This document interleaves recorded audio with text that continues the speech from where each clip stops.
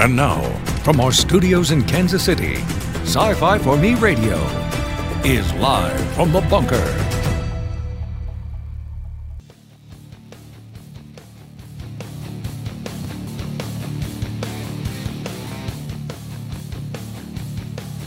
I don't know if you can hear the music or not, but here we go. It is, what is today? Tuesday, August 17th, and it is number 300.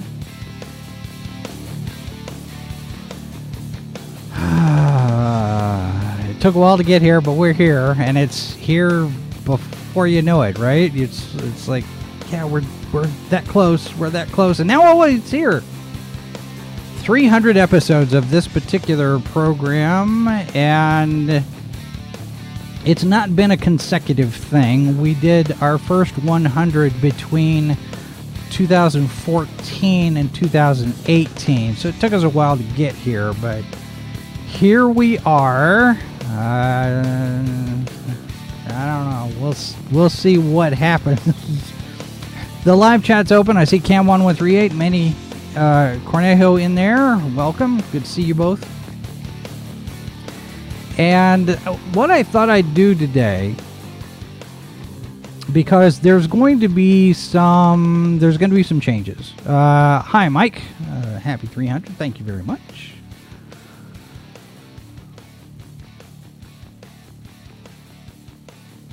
Glad to have everybody with us. So we're going to do a couple of things here. What I want to do, first of all, I'm going to go through a couple of real quick programming notes because of some things that we're doing here internally behind the scenes to give me a little bit of a break and also give us a chance to organize a little bit better, because the goal of this show has always been to be more of an interview conversation program rather than me just ranting for an hour. So what we're going to do, because producing 7 shows and hosting or co-hosting 5 of those, has got me a little burned out. So this is the beginning of the programming notes I'm going to give you. It's not going to be very, very much.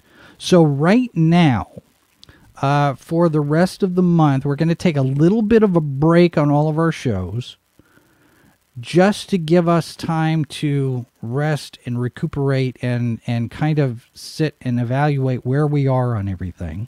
Hopefully we don't lose very many subscribers in the meantime. There's plenty of other videos, especially if you're new. There's plenty of other interviews and lots of videos that you can go through and explore. Y'all can catch up while we catch up. And basically what we're going to do is we're going to set up some better under the hood, behind the scenes mechanisms in order to make it easier to do all of the things that we do here. So tracking guest interviews and invites and confirmations and books that we get into review and movies we get into review. We don't have a good tracking system for all of that yet, and that's my fault. We kind of just started doing things willy-nilly, and there's not a whole lot of organization on the back end of this.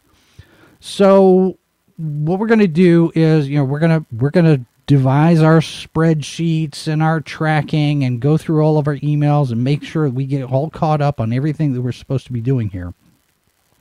And then we'll start rolling back into various programs, bringing back. Now, what's going to happen with Good Morning Multiverse? In the meantime, we're going to pare that down a little bit as well. So right now, about the only thing that we're going to do on Saturdays for the next 2 or 3 or 4 weeks is we'll do events and weather to make sure that we stay on top of that. News items, we're probably going to let that go for now, because I have some new ideas of some different things that I want to try. But basically, we've got to get all of the infrastructure in place first And with us doing the shows, actually producing the shows and being on the air and doing all the clips and the other and that and the actual process of producing the shows, it takes the time away from organizing so we can do the shows better. So we're going to take a little bit of a break, but we're not gone. We're not done. Not totally. I know there have been times when we've gone dark before. We're not going dark. We're just paring back a little bit for the time being. So hopefully you all stick with us. When we come out of this on the other side of it, hopefully it's going to be bigger, better, more streamlined. We'll have a little bit better process as far as promoting our shows, making sure that you know when we're going to go on the air and do our stuff. So hopefully you stick with us. I understand if you don't, but that's how things go. And I got gnats in the studio. And yes, my Mike Jimmy, organization is important. Can't work properly without it. And I will admit that since 2009, when we started all of this, when I started this, a great deal of this operation has been me flying by the seat of my pants. And when we came back in 2019, I had more organization in place. But yeah, there's still some things that probably need to happen in order for us to actually really be on top of things. So it's basically just, this is one of our I don't see that this is one of our abort or pivot points, but this is going to be one of those things where we just kind of take a step back and line up our ducks and our cats a little bit better than we had. And then is because moving forward as we grow, because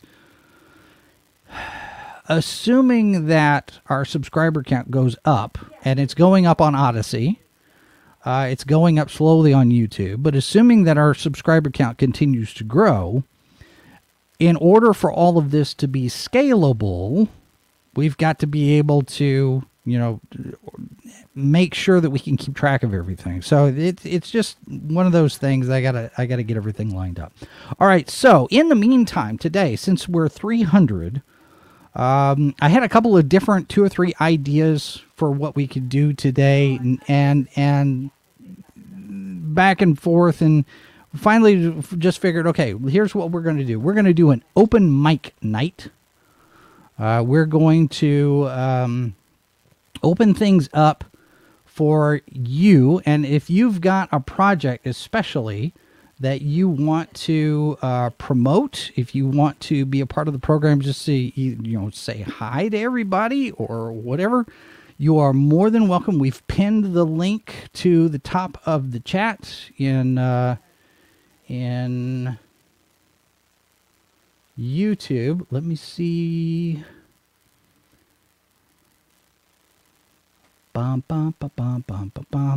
Facebook just changed everything. Facebook just changed their layout. So now I've got to figure out where the stupid thing is for everything. No, stop. Turn that off. All right, so there's that. So here's the comments. I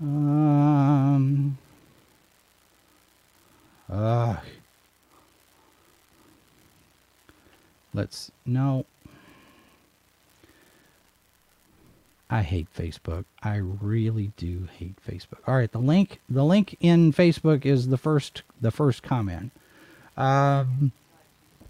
So if you're watching on any of these, now the link is available everywhere. So if you're watching on YouTube, you're watching on Facebook, you're watching on Odyssey. By the way, I do want to encourage you to find us over on Odyssey. Right now we're sitting at 119, I think. So if you've got any interest in alternative channels, We really would like you to find us over there as well. And all of the social medias, you can find us at just Sci-Fi for Me, and there we are. Hello, Drewby. Good to see you.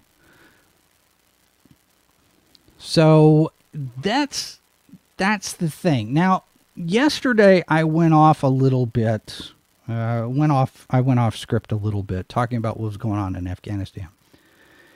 And today we're getting. This is relevant because this is Tim Russ, who played Tuvok in Star Trek Voyager, posting on Twitter, quote, "The Taliban are as fanatical about their beliefs and culture as the millions of people right here in the U.S. who believe in religion, conspiracy theories, and alternate reality." That's a hot take, Tim Russ. I wonder how long it's going to take, because Michael Moore has been making these comparisons as well. But how long is it going to be, ladies and gentlemen, before that comparison becomes the norm? Before people sit there and say, yeah, well, because right now the pandemic of the unvaxxed, but how soon before they start targeting any people of faith? 'Tis a question to ponder, right? I don't know. All right, so let me do this. Let's do that. We have our first guest who's going to be here, part of the program. And let me do that. And you are on. Hello, caller. What's your name? Jay Lee. In show I am Jay, the creator of the Signs Horror Trilogy. Also, and I was listening to say, and hot piece of crap. I'm here. These guys get on Twitter. I'm going to explain something. The Taliban over here. You watch all pictures, all posts, women and creatures being ripped out. Okay. Everybody that saw out. The women there just lost all their rights. They're going to be really bad. I don't care what it is in the media. This is not going to be good. All right, hang on just a second here, Jay. I'm getting a note that we've got echo, so I'm thinking it's probably on my end. So I'm going to have to do something different here. Hang on just a sec. All right, let's try that right there. Is that better? Is that better, everybody? Manny, Borg Porg, I see in the chat. Is that... All right, go ahead, Jay. Let's give you another couple of minutes, and then we got other people lined up. So, okay, real quick, my second book just hit. Can you hear me? Yes. All right, my second book just got released yesterday. The Steins. The Steins is a horror trilogy. It is based on a girl named Mary Jade Von Stein. Her life was turned upside down with the death of her parents. Now she's having to live in Europe with a bunch of vampires, werewolves, and undead. Not only that, but there's the assassins that killed her parents that are coming after her. So that's the premise of my books. Like I said, book 2 just came out yesterday. So pick them up. Website is www.thevonsteins.com. What was that website again? The Von Steins, VONSTINE.com. TheVonsteins.com. You can also pick it up on Amazon if you want. Okay. Now, were these crowdfunded projects, or was this something that you just did? This is straight up published. Okay. Yeah. So the minute you buy it, the minute you order it, it's on the way. All right. That website's not pulling up for me. Can you put that in the private chat, and we'll drop it in and make sure that people get the correct link there. Okay. 1 second. All right, Jay, thank you very much for being here, sir. We're going to move on here to...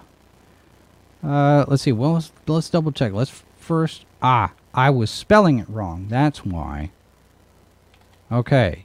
TheVonsteins.com is the website, and you can find that there. Thanks very much for sharing, sir. Mm-hmm. All right. All right. Next up, Mike Jimmy. who What up, is... Yeah, no, I hope you can all hear me right. Yeah, go ahead. Awesome. I'm here to promote my little book called Life on Korra, issue 4, Inner Talents. And will be fulfilling in only a couple of weeks. And currently it's on Indiegogo still, it's in demand. And we are well underway. We're only waiting for one more goodie, and then everything is going to be shipped out. And we got two very nice variant covers, one by Nina Daisy Abeline and by Rich Parada. And Very this nice. is a sci-fi world-building series where every single issue we look at a different kind of creature and we see how they live on a very improbable world. So, Very cool. All right, yeah, let me... it's incredible to work on. Oh, there we go. And there it is, Life on Korra number 4, Inner Talents. Now, you're in the Netherlands? Yes. Okay, so how do you have your plan for fulfillment overseas? So if you've got, because I know a lot of people, whenever you're outside the United States, there's a concern about shipping and all of this. So what kind of mechanisms do you have in place to get to the U.S. and other parts of the world?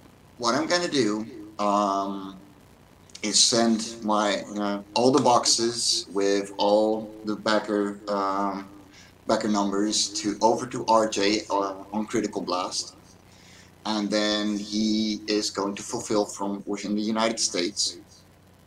So United States shipping is only $10, and it's the same within the European Union and in the UK. So we managed to get it down real low, and there's catch-up tiers for the entire series. You can get original art from the comic itself. You can even get plushies from the main character from Life on Korra 3. Yeah, no, we have a ton of fun things. We even have a tier where you can design your own creature, and we will make it canon within the series. Very cool. So what kind of response have you gotten? Because you're now at number 4. I would imagine that response has been fairly positive. I mean, do you see your audience growing with each issue? Are things getting bigger and better, or about the same? On the first issue, the first 2 issues we published ourselves. We paid for it entirely. And we took the first one to conventions already. We finished the second one just before COVID shut down everything. Right. And we already had people come back to us, to our con table every single time going, when is issue 2 coming out? And I was working on it, and I was like, oh my God, I need to get this to people. And then we went to crowdfunding with issue 3. And we raised 1,200 euros, just about. And now we're putting 1,500 euros on top of that. So yeah, we're getting a very positive response. And people are really, really digging this comic. Now, I'm seeing, because in certain campaigns, a lot of the goals are pretty high, 5,000, 10,000, that kind of thing. Your goals, not that high. Was that a deliberate decision, a choice on your end? Why? Yes, because I was going to fulfill this comic anyway. I was going to make it in any case, because I trust in what we do. We've had positive responses. It was just a matter of getting it more into the world while everything was shut down, and it's been paying off. It's gotten wonderful reviews from issue 3, and issue 4 so far has gotten very positive responses from proofreaders as well. And yeah, we're just going to keep going. We got scripts up to issue 10 as well, so I'm just going to keep going on this. And yeah, I pay for most of it myself. I pay my colorist, I pay my writers, and I'll do the pencils and inks. and final editing. And then I fulfill the campaigns myself as well. But I don't care about the money I'm investing, because I am enjoying this series so much, and it's incredible to work on, to the point where the money doesn't matter, because I know it's going to come back eventually. Well, that's a healthy attitude to have there, as far as, you know, you got to spend money to make money, right? Yeah, exactly. All right, Mike. Well, the campaign, Life on Korra #4 Inner Talents. Let me throw that up there real quick. Thank you for being here and letting people know about that. Now, do you have socials or anyway? What's the best way to find your work? You can find us on fairysands.com, or on my Twitter, @and_ends. It's in my name tag normally too, but you hide those. There we go, right there. I'm most active on there. Otherwise, I'm Mike Jimmy De Bruin on Facebook. But yeah, no, check me out on Twitter. I'll be most active there. And all right, Mike. Thanks very much for letting us know about your project. Good luck on it. It is in demand now, and let us know when #5 is ready to go, and we'll talk about it again. Yeah, love to. All right, thanks, Mike. All right, now let me show this one here, because now I'm able to actually pull it up and show people. This is from earlier, thevonsteins.com. So James Lee, he was here first talking about his project. So here is the. It looks like he's going to be at the Arlington Comics Festival in Texas. So I wonder if he's from Texas. So there it is, the Von Steins #2. So anybody is interested, go check those out. And the phone lines are open. I mean, here we go. So if you guys want to jump in and promote your work, promote your if you've got a podcast, if you've got a YouTube channel, if you've got a comic book that's funding, let us know about it. And if you've got some thoughts on what's going on anywhere else, we're going to try to keep it. We're going to kind of keep it relatively within the genre sandbox. So, you know, we want to keep everybody moving in the same kind of direction here in terms of topics. Mike, thanks very much for being here. We're happy to highlight other creators.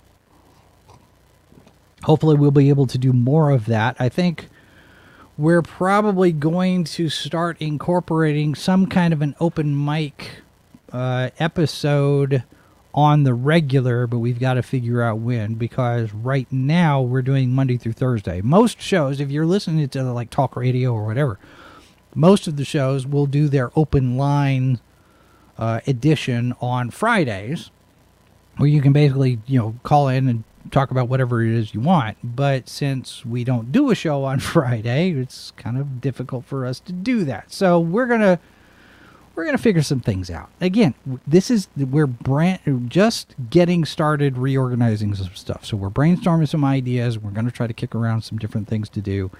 And then we'll be back bigger and better than ever, or something, I guess, right? All right, so let's see here where we're at. We're at 1907 on YouTube, and that's a little disappointing because the beginning of or over the weekend on Friday we were at 1911, and we lost 6, and we've gained 2 back. So it's one of those things, you know, take a step forward, 2 steps back, step forward, 2 steps back. We're making progress, but, you know, we're the tortoise in the race, I guess. Overnight success will come after about 15 years, maybe. I don't know. I don't know if I'm going to be doing this 15 years. 12 and a half so far. We'll see how long we last. Open mic today live from the bunker. Now, yeah. The other thing that I could gritch and complain about, I don't know if you saw. I mentioned not Microsoft. I mentioned Facebook had changed their stuff. I get in there and I log in today, and they've got this thing now, and I don't know if this is rolled out to everybody yet, but when I logged in and I go to the Sci-Fi for Me page, now it's telling me, hey, we've got a new page layout, and it switches me. So now I'm seeing all of Facebook within the Sci-Fi for Me page profile, not my personal account profile. So the news feed, everything else, it's basically giving me this, okay, switch profiles. You want your personal profile, you want your page profile. And you have to actually manually switch between the two everywhere. I don't know what the reasoning is on this, but Facebook has just made it more complicated to do Facebook. And I know we've got, 2,200 followers over there, and not a whole lot of interactivity. I'm at the point where I'm ready to drop pretty much all of the socials because we don't get very much out of them anyway. But it's entirely possible that I just haven't figured out the best way to use them yet. So, they're still new-ish, and I'm an old man, and I don't take to change very well. Unless you want to put change in my pocket, I'm fine with that. But change for the sake of change is kind of dumb. And whatever this new thing is that Facebook's trying to do, I'm not exactly sure that it's the best idea. And I'm noticing my clocks back there are not all lined. One of them might be dead. Now that I'm thinking about it and I'm looking at that, because they're not all telling me the same time. I need to look at that when I get done here. The things what you notice. I showed this off yesterday. I'm gonna let you see it here again. Behind me, a brand new Star Wars poster. Yeah, just like the Situation Room at Camp David. Yeah, but mine have to be manually set. I don't think theirs does, but we're gonna get that. So here, let me grab this. This is kind of cool.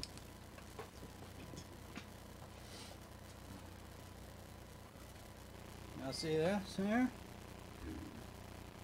Let's do that. All right, so this is a vintage 1977 Star Wars poster.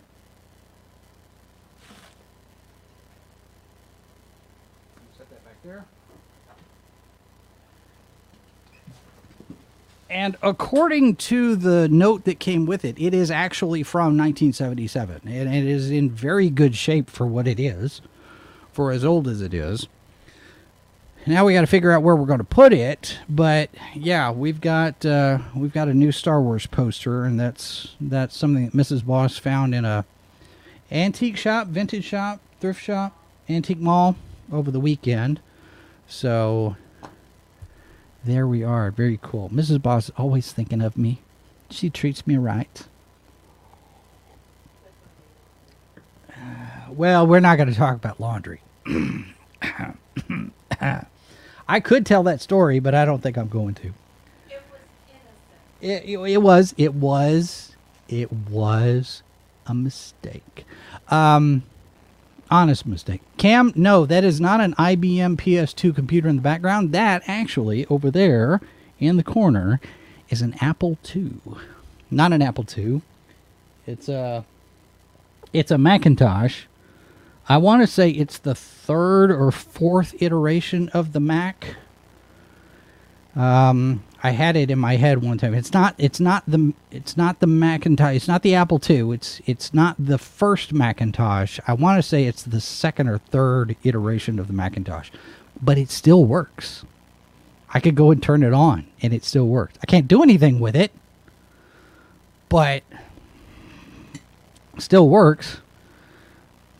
Yeah, James I remembers the Tandy 1000. I remember the Tandys.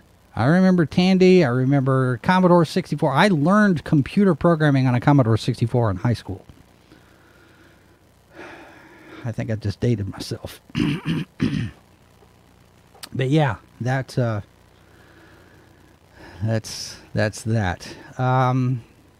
I don't know if the first Mac had an integrated monitor or not, Kim. You're remembering better than I am. Atari 800. I have the Atari 2600 over here, ready to go. I just have to get the interface to put it into Twitch, because that's also on the list of things, maybe what we want to do, because my 2600, my Atari 2600, we have two here. And the reason we have two is because we got one through a yard sale thing. They were getting rid of a bunch of stuff, so we was okay, we'll go ahead and get one, because we weren't able to find my original one yet. And then my mother sends me a picture. They found it. So the original 2600 that I had when they first came out, however many some odd years ago, 40 years ago now, I have that one now. And I cleaned it up, and I cleaned up all of the game cartridges and put them through the test, popped them in and turned them on and hooked them up. And pretty much all of them work except for two.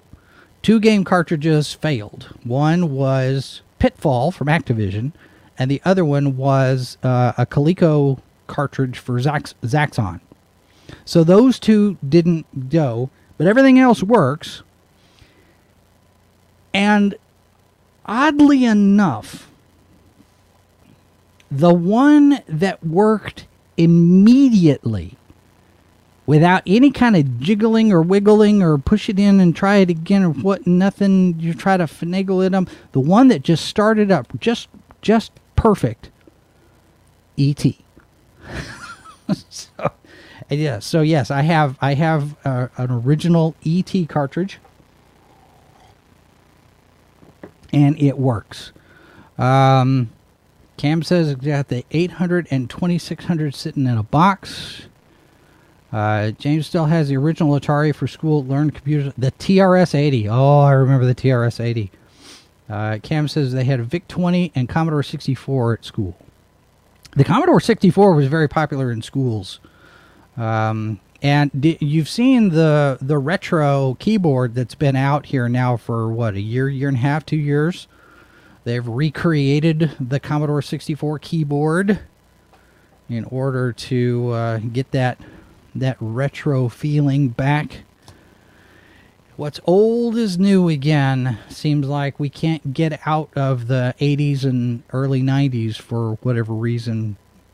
I don't know if it's a nostalgia thing or if it's just recognizing that that's the best we're ever going to get and it's not ever going to get any better. I'm not sure what that says about us as a society.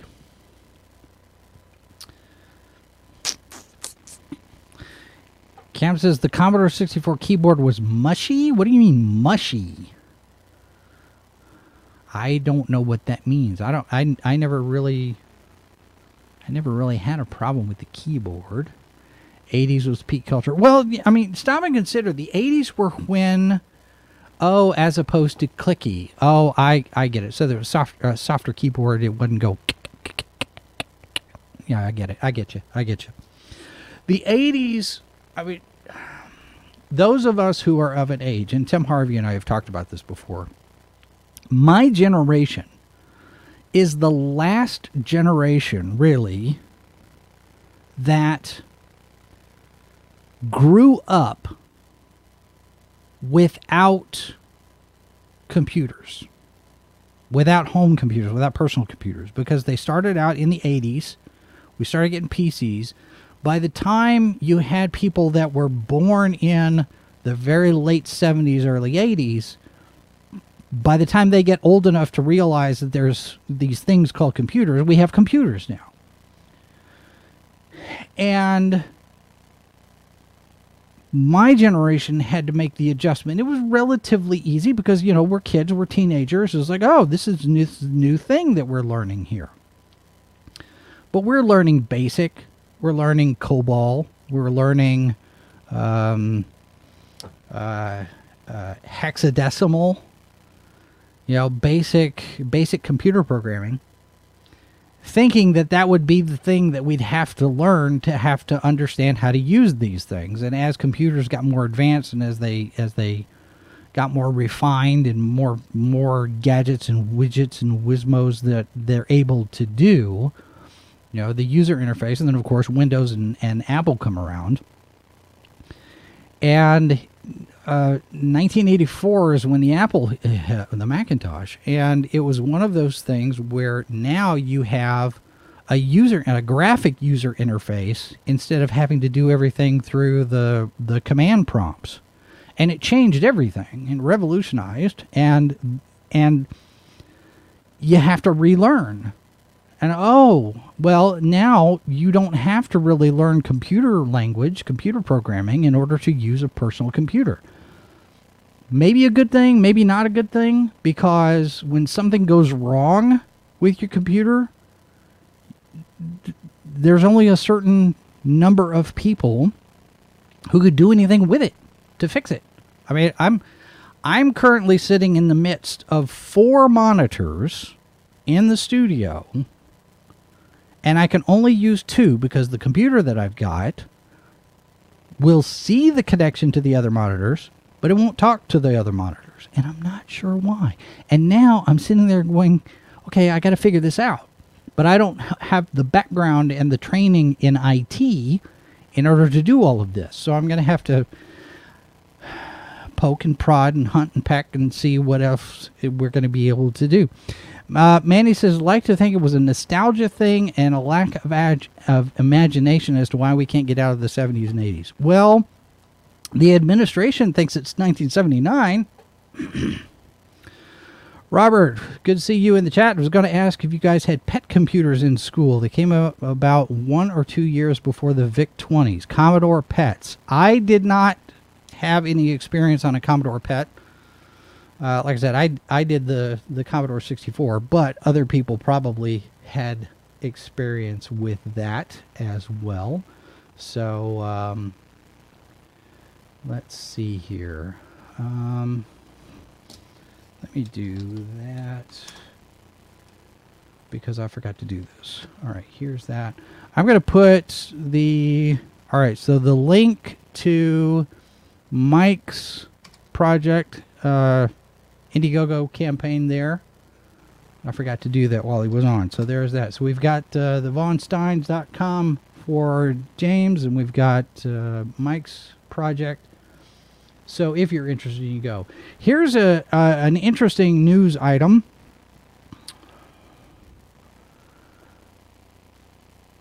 The Comics Committee of the Science Fiction and Fantasy Writers of America. Now, you know, those of you who may remember, they came out late last year and said Alan Dean Foster hasn't been paid by Disney. And that opened up a whole can of worms with a lot of people that said, I haven't been paid by Disney either. And the discussion has expanded, and the Science Fiction and Fantasy Writers of America have now gotten into comics page rates and talking about how writers and artists are compensated over there. And they did a survey. Now, the sample set is not large. Let me qualify it there. But they give us a press release today. They've announced survey results documenting current industry norms for advances and per-page payment rates for the work of comics writers and graphic novelists. So here's who they surveyed. They got 61. They got 16 acquiring editors, publishers, literary agents responded to the first survey designed for industry professionals. And we've got a report they can download, but the key findings here. They say 61 creators of comics and graphic novels responded to the second survey. So the industry, the editors and publishers and the agents responded to one survey, and the creators, the writers and illustrators, responded to another survey. So, key findings from the surveys. This is according to the Science Fiction and Fantasy Writers of America. The median advance creators received for a graphic novel, not a single issue comic book, this is a graphic novel, so figure anywhere from 48 to 60, 72 pages.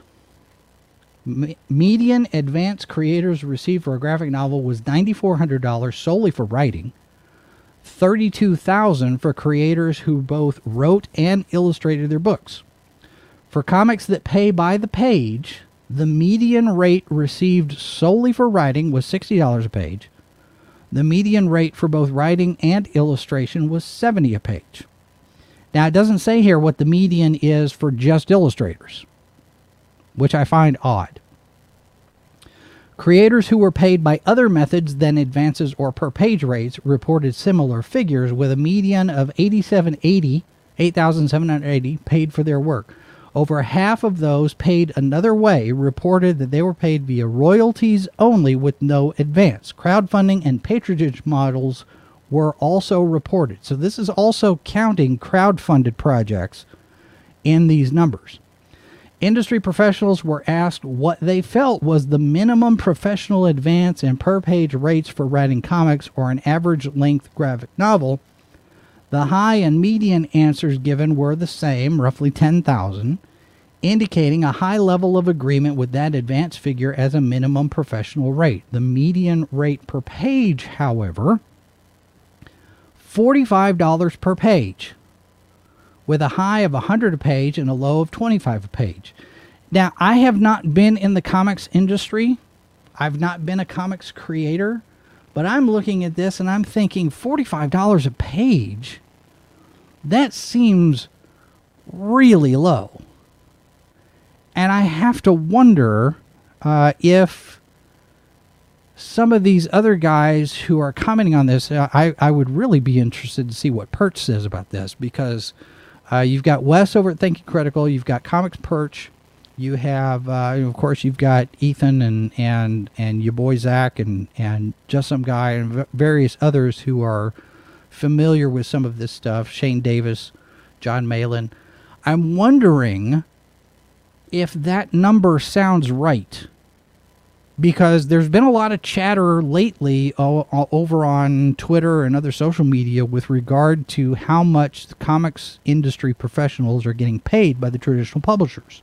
DC and Marvel, the big ones. And some of it comes out of the conversation about whether or not they're getting paid as a royalty, as a bonus, or for any of their material that ends up getting used for the TV and movies. James says that's totally right. DC and Marvel have not changed their rates in 25 years. I would think that something is wrong with that model. If that's the business model that you're in, and you haven't changed your business model to reflect the current status of everything in 25 years, but the comics industry is doing great, is what we keep getting told. Comics are fine. The industry's booming. That's what we've been hearing, right? But your going rate is $45 a page? Yeah, it is right. That's a good point, James. Didn't say what artists get. Brett Booth says he's getting $300 a page from Marvel. And depending on how much work you've got, how much experience you have, how popular your work is, because there are some people who are probably getting paid more than they're worth, depending on how good they are as artists or writers. I've seen chatter lately about whether or not the good stuff put out by Mark Waid is actually put out by Mark Waid. I've started to see speculation as far as whether or not he might have had help in some of the stuff that is his more notable work. I can't speak to that one way or the other. But a lot of people are starting to think, well, maybe there's something to that. Of course, right now it's just gossip. But $45 a page for a writer. When I do a television commercial, for example, my rate, it's a little different because I'm not making a comic book. If I'm making a TV spot, it's 30 seconds long usually. And I'll charge anywhere from $300 to $1,000 depending on what it is. It just depends. But my baseline, figuring my day rate, I guess you could say, is roughly $50 an hour. So if I were to spend 8 hours drawing a comic book page, I'm not saying I'm going to, 8 times 50, that's 400. So even $300 a page, to me, if you're top tier, now I get it, expert, journeyman, amateur, starting out, whatever. And I don't mean amateur as in not very good amateur. I mean in the sense of the original definition of the word amateur, where you're doing it because you love to do it. And say entry-level artists, I know entry-level is not going to get paid as much as the people who've been doing it for 30 years.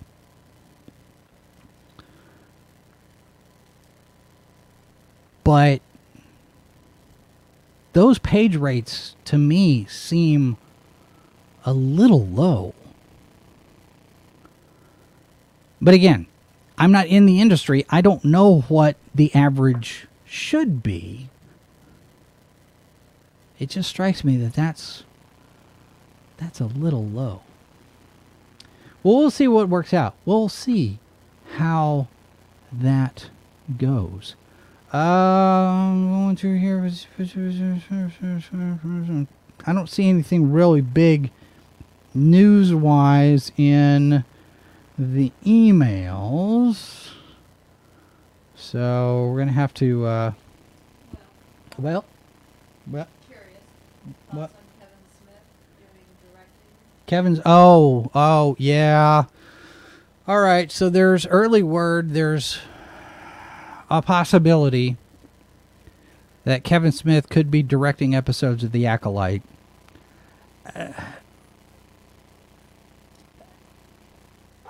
I'm okay with that because a couple of things.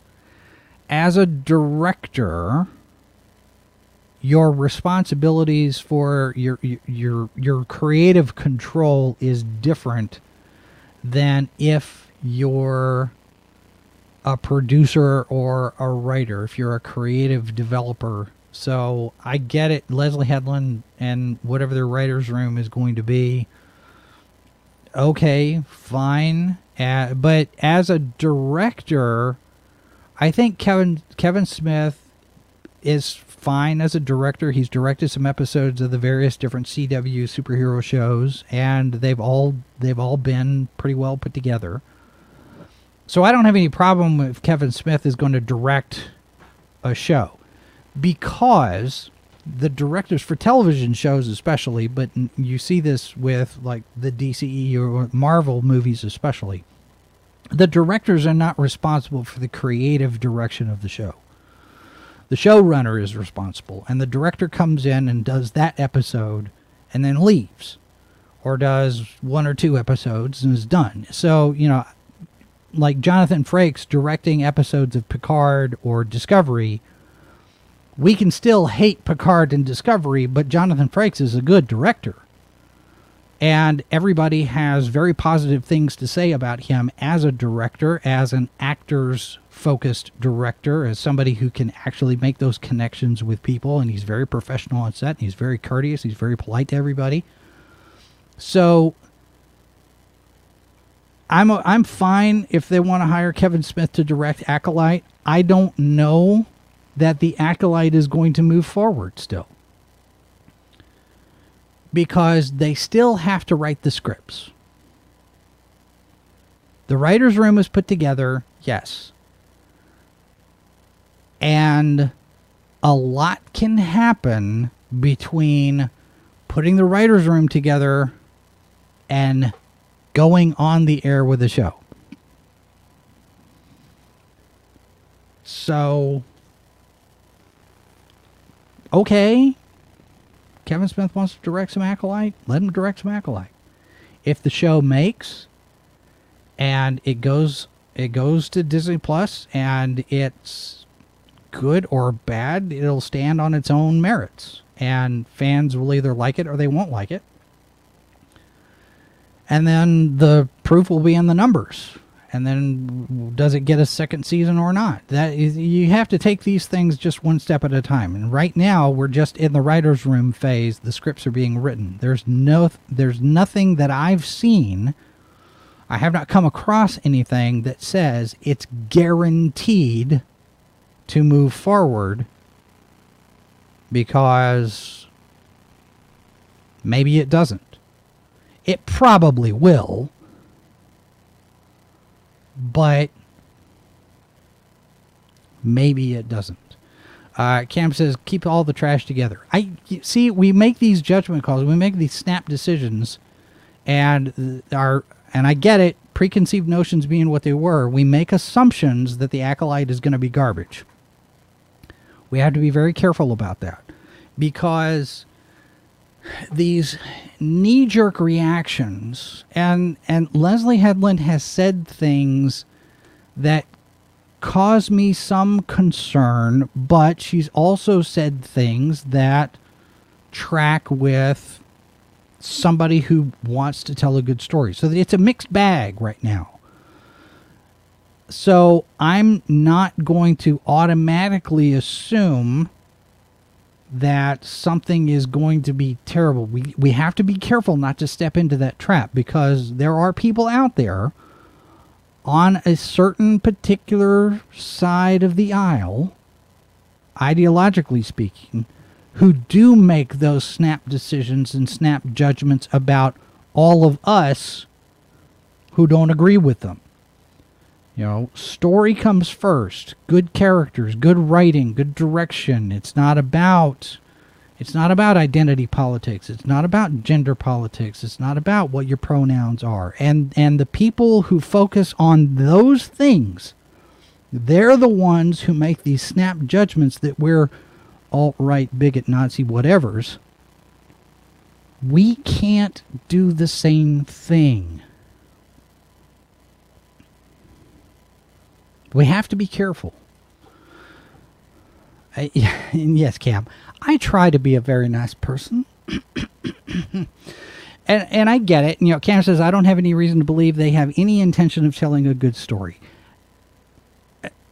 Again, it's an easy assumption to make. I just think that there are too many moving parts that we haven't seen yet to assume the worst. Cautious optimistic, maybe. Cautious optimism might be okay. I mean, if you want to sit there and say, you know, I'm going to assume the worst, and that way I don't get disappointed, I'll be pleasantly surprised. That's right. If they do something good, then great. That'll be a nice little bonus. I just worry that a lot of, and not just Disney, I think a lot of what we're doing here, assuming that everything is going to be terrible,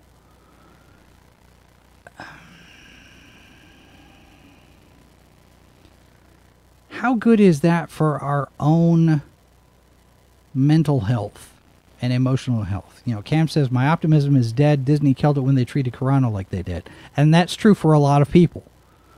And from a business standpoint, what Disney did was very stupid.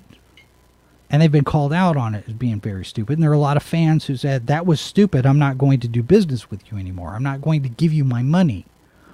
And that's where it matters. And I've said this before. Our dollars and our votes is how we exert a certain amount of control over some of this stuff.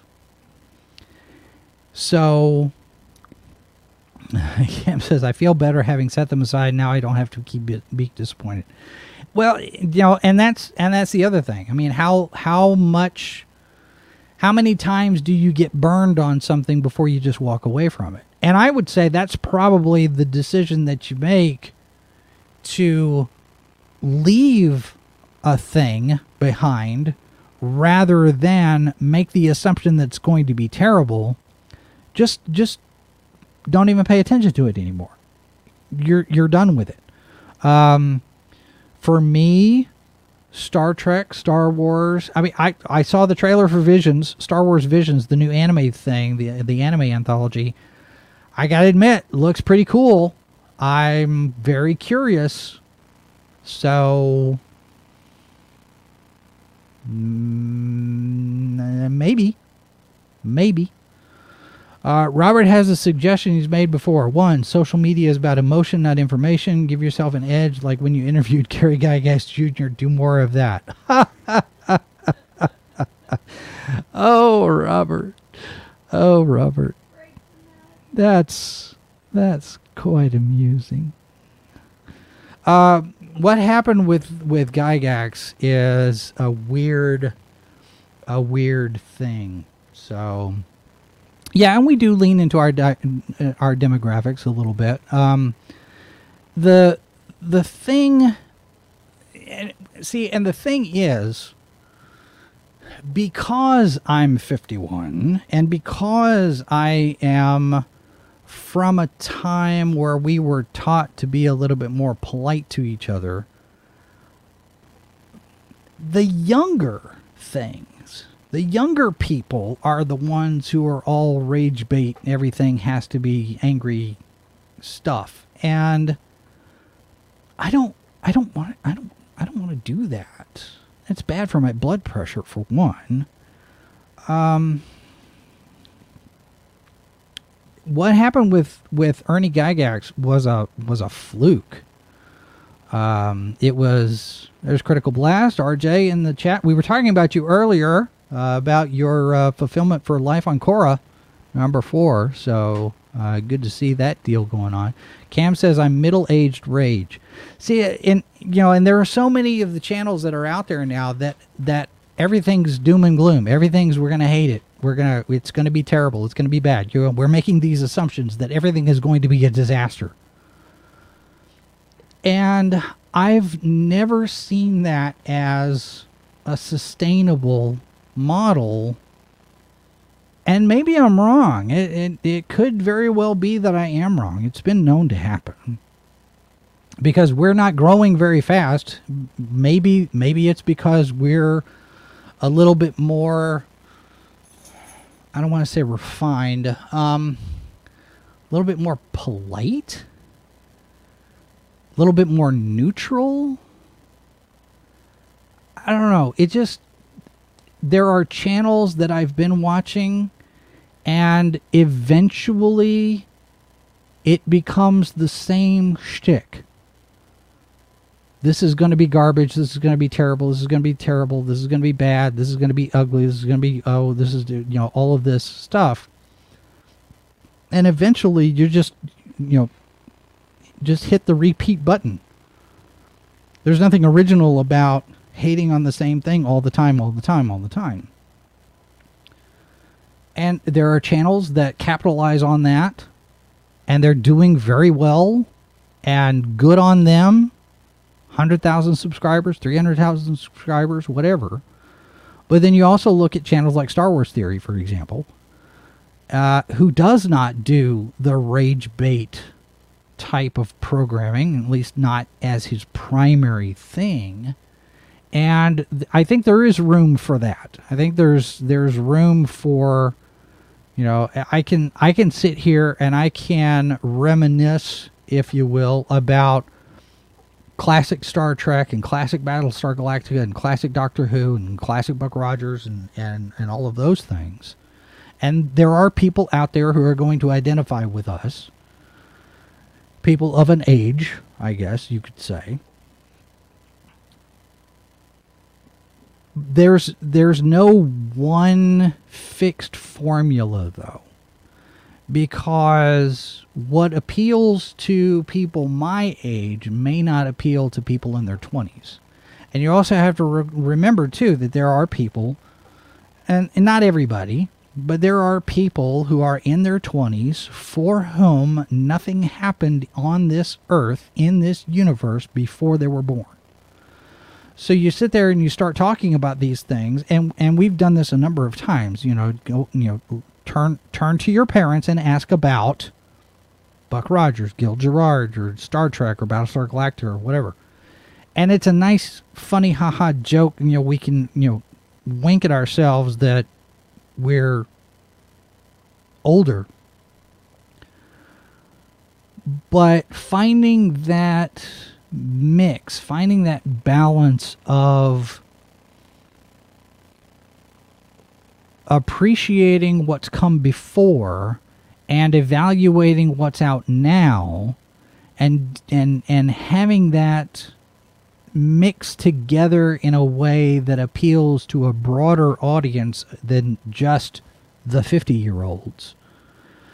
That's something you're constantly trying to find that mix. You're trying to find that balance and figure out, okay, well, what do we do to appeal to people? I could very easily go Alex Jones on several topics on occasion. Not every day. That would be bad for my blood pressure. But I could do that kind of thing.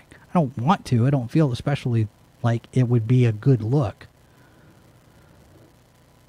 And maybe somebody out there wants to do that. And we've talked about doing a show called Fahrenheit 1984, where we basically look at all of the stuff that's happening in the world and compare it to all of these dystopian stories that we've had in the past. That could be a thing. That could be our Alex Jones programming. But I don't know that that's beneficial for the entire channel to be that way. Maybe a program.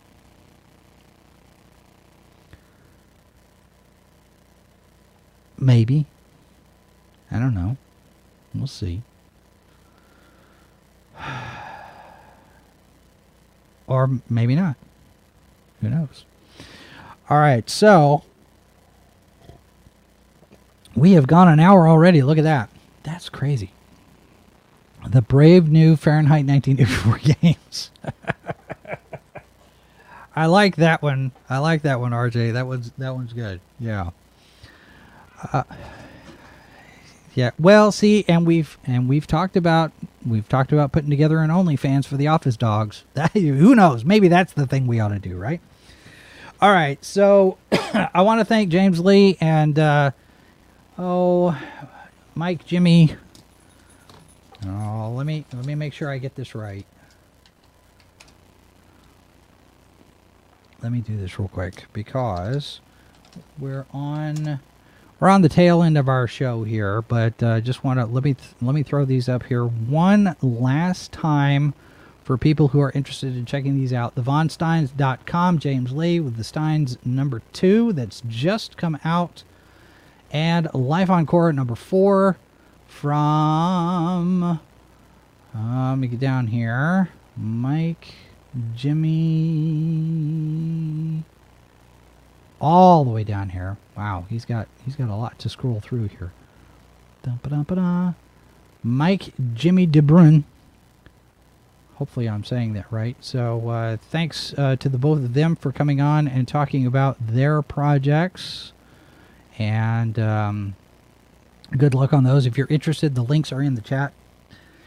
And that's it for 300. So what we're going to do now is we're going to take a little bit of time, reorganize behind the scenes back here a little, and then we will be back probably, I want to say the beginning of September, maybe sooner. It just depends. We're gonna organize some stuff, put some spreadsheets and things together, and then be watching all of our socials, because that's where we're going to be putting a bunch of announcements and news and those kind of things.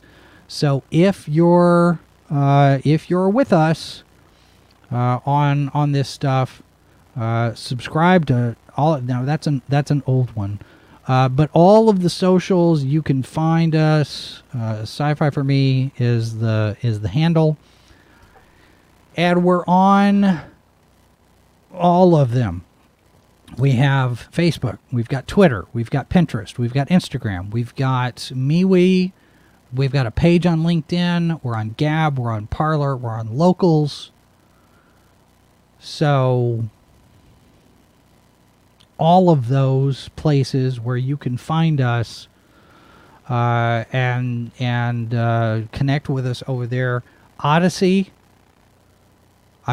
We've got a thing set up on Rumble, but I haven't done anything with it. Odyssey seems to be a little bit better as far as user friendly. We have a Discord. I haven't done anything with it. We've got a Twitch channel.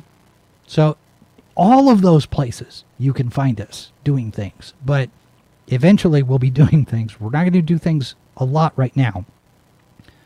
But it's getting there. We're coming back. So stick with us. Stay subscribed. We'll have some stuff on Saturday with events and weather. We're going to continue doing that because events are coming back. People are getting ready to go out to Comic-Cons, cosplayers and comic book fans and people who want to go see the actors and whatnot.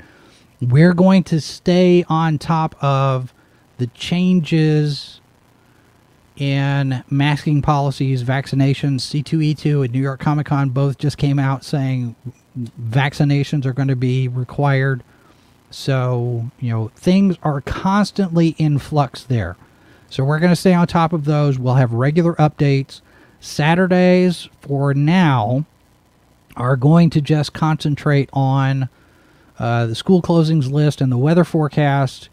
We'll build back to what we were doing before, but I'm basically just kind of scaling back so I can take a break a little bit, and then we'll be back full bore. So thanks very much for being here, folks.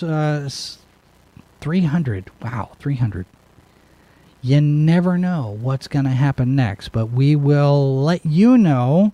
So stick with our socials, interact with us, share links, make sure you're subscribed, have your notifications turned on. We will be back very soon. Remember, a couple of things.